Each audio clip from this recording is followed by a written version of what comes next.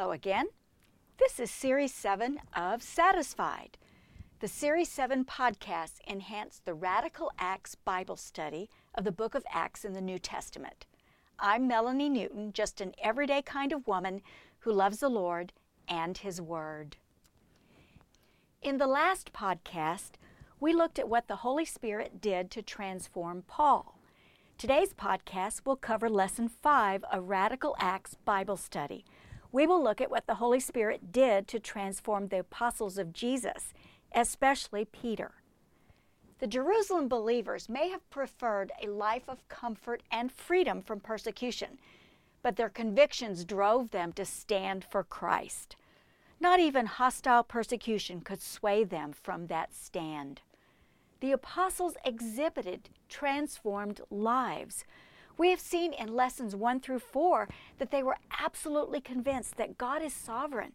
They acknowledged His rule in the affairs of men. They believed that Jesus was His plan to change everything. They knew God to be all-powerful, but choosing His own timing to act and intervene in human history.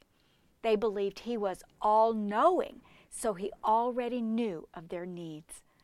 They could trust Him, so they were willing to obey God regardless of the consequences. They were thrown into prison, threatened, abused, and falsely accused. But God had told them to witness for Him, and they obeyed.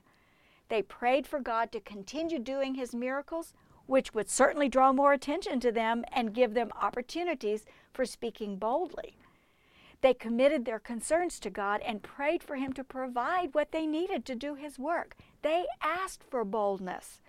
God filled them with the Holy Spirit to give them what they needed to do His work. What a difference Christ made in the lives of those apostles.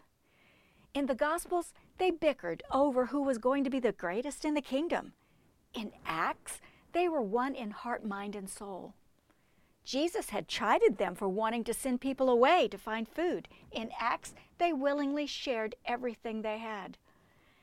At Jesus' arrest and crucifixion, they deserted Him and fled.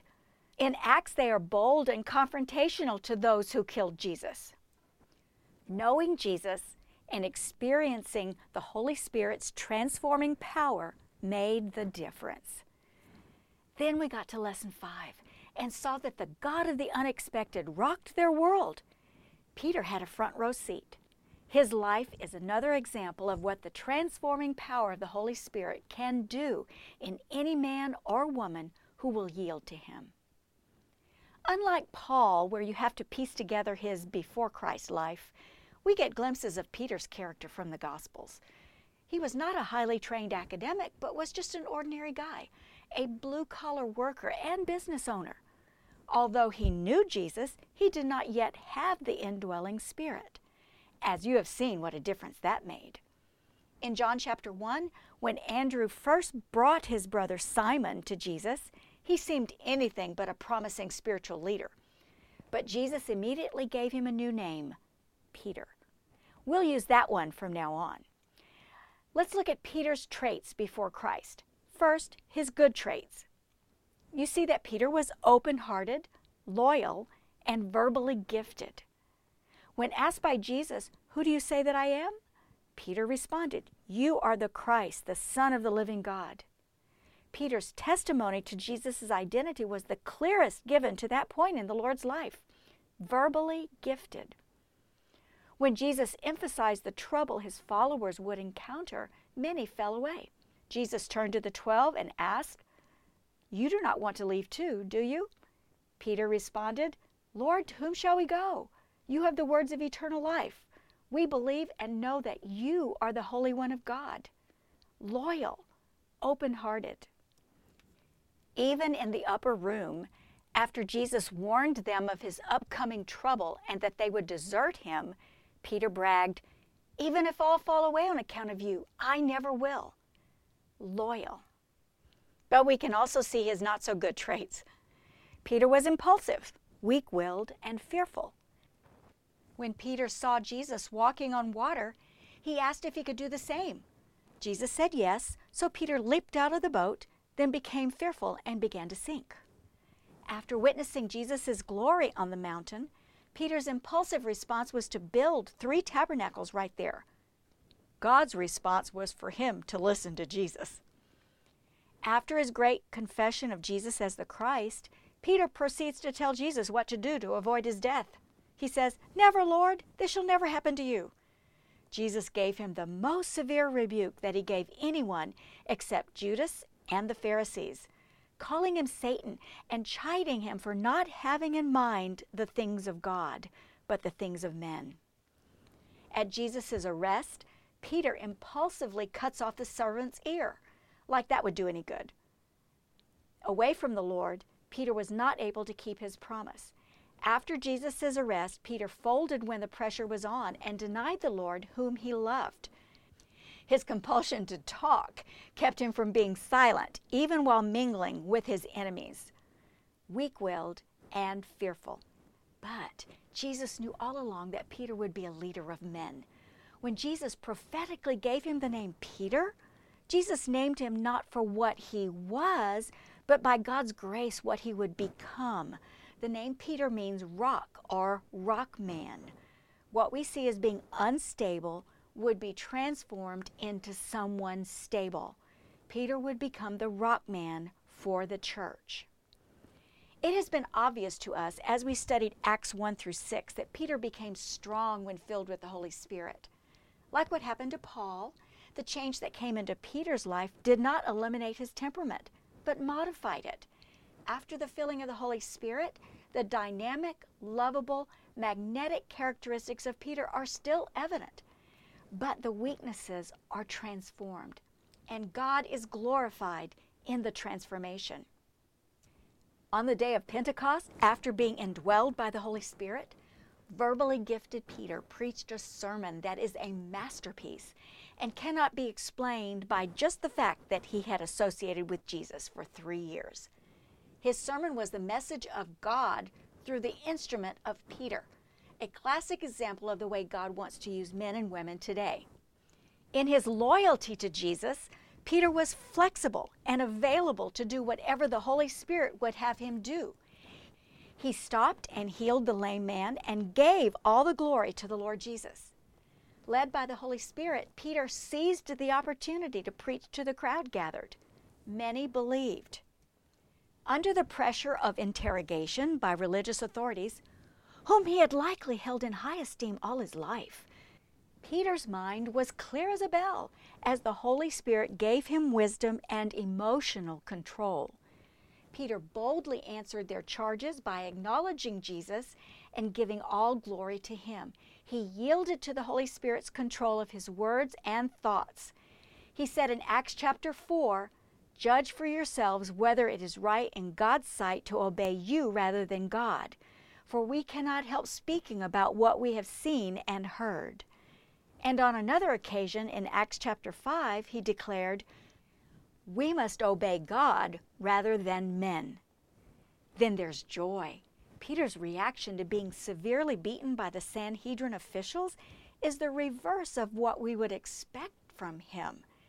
He rejoiced because he had been counted worthy of suffering disgrace for the name. This reaction is evidence of spirit transformation. Then it was time for another transformation. Like Paul, Peter needed to be challenged to rethink God's purpose for the Gentiles in his plan of salvation. Was he ready? God thought so. We see this unfold in Acts chapters 10 and 11. You see, God's method of teaching seems to be this. First, prepare by instruction, and second, learn by experience. Prepare by instruction is what we learn from His Word. Learn by experience is the test to see if you understood what you learned. Both can come as a surprise. That's what happened to Peter. Peter had grown up learning the Jewish law as the Word of God and obeying it. The dietary law especially separated a good Jew from an unfaithful Jew or a Gentile. God spoke to Peter in a vision and taught him something new. He could eat any food that God created. Nothing was unclean any longer. And by the way, that includes people, especially the Gentiles who trust in Christ. Then Peter got the test. God sent an invitation by a Gentile who wanted to hear the gospel. When Peter arrived at the Gentile's house, along with Christian brothers as witnesses, Peter obediently shared the gospel message with the whole group. They believed the message. So far, so good. Then God confirmed it by Spirit baptism, which all the witnesses recognized to be in the same manner that the Jewish believers had experienced it on Pentecost. The witnesses saw it happen right before their eyes. A few days later, Peter was challenged by the other apostles about his going into a Gentile's house and preaching the gospel to them. Peter declared, "Who was I to think that I could oppose God?" That's in Acts chapter 11, verse 17. Peter passed the test. Peter learned the lesson. The Holy Spirit had transformed Peter's life, and God's plan moved forward in more amazing ways and more rapidly than anyone could have ever imagined. It was an ordinary life transformed by God. So often we look around at what all our friends are doing and are tempted to think, I'm not accomplishing anything. The message being conveyed by social media especially, and even in the news, is that it isn't okay to be ordinary. If you haven't started a nonprofit to save the world or published a bestseller, you're not accomplishing anything. It seems to be in your face all the time, but we can look at Peter's seemingly ordinary life and see that it was very valuable to God. Not because he was super educated, not because he was wealthy or handsome, not because he was a star athlete in ancient Israel. Peter was an ordinary man who knew his weaknesses and yielded to the Spirit's transforming power to do whatever Jesus wanted him to do and be. When Jesus commissioned his followers to go everywhere and make disciples in Matthew chapter 28, that declaration was given to ordinary, everyday women and men like you and I are. None of them were ordained preachers, hired church staff, or leaders of missionary organizations. Some did extraordinary things and are written about in the book of Acts. Others just were proclaiming the good news of the word wherever they went. Unnamed, ordinary. But they told about Jesus to their families, friends, and neighbors in the context of their ordinary, everyday lives. They allowed the Holy Spirit to transform them into Christ followers who resembled Christ more than their old selves. And God blessed that. It's okay to be ordinary. I shared this quote from Jim Cymbala in the podcast for Lesson 3. It certainly holds true here as well. God is attracted to weakness. He can't resist those who humbly and honestly admit how desperately they need Him.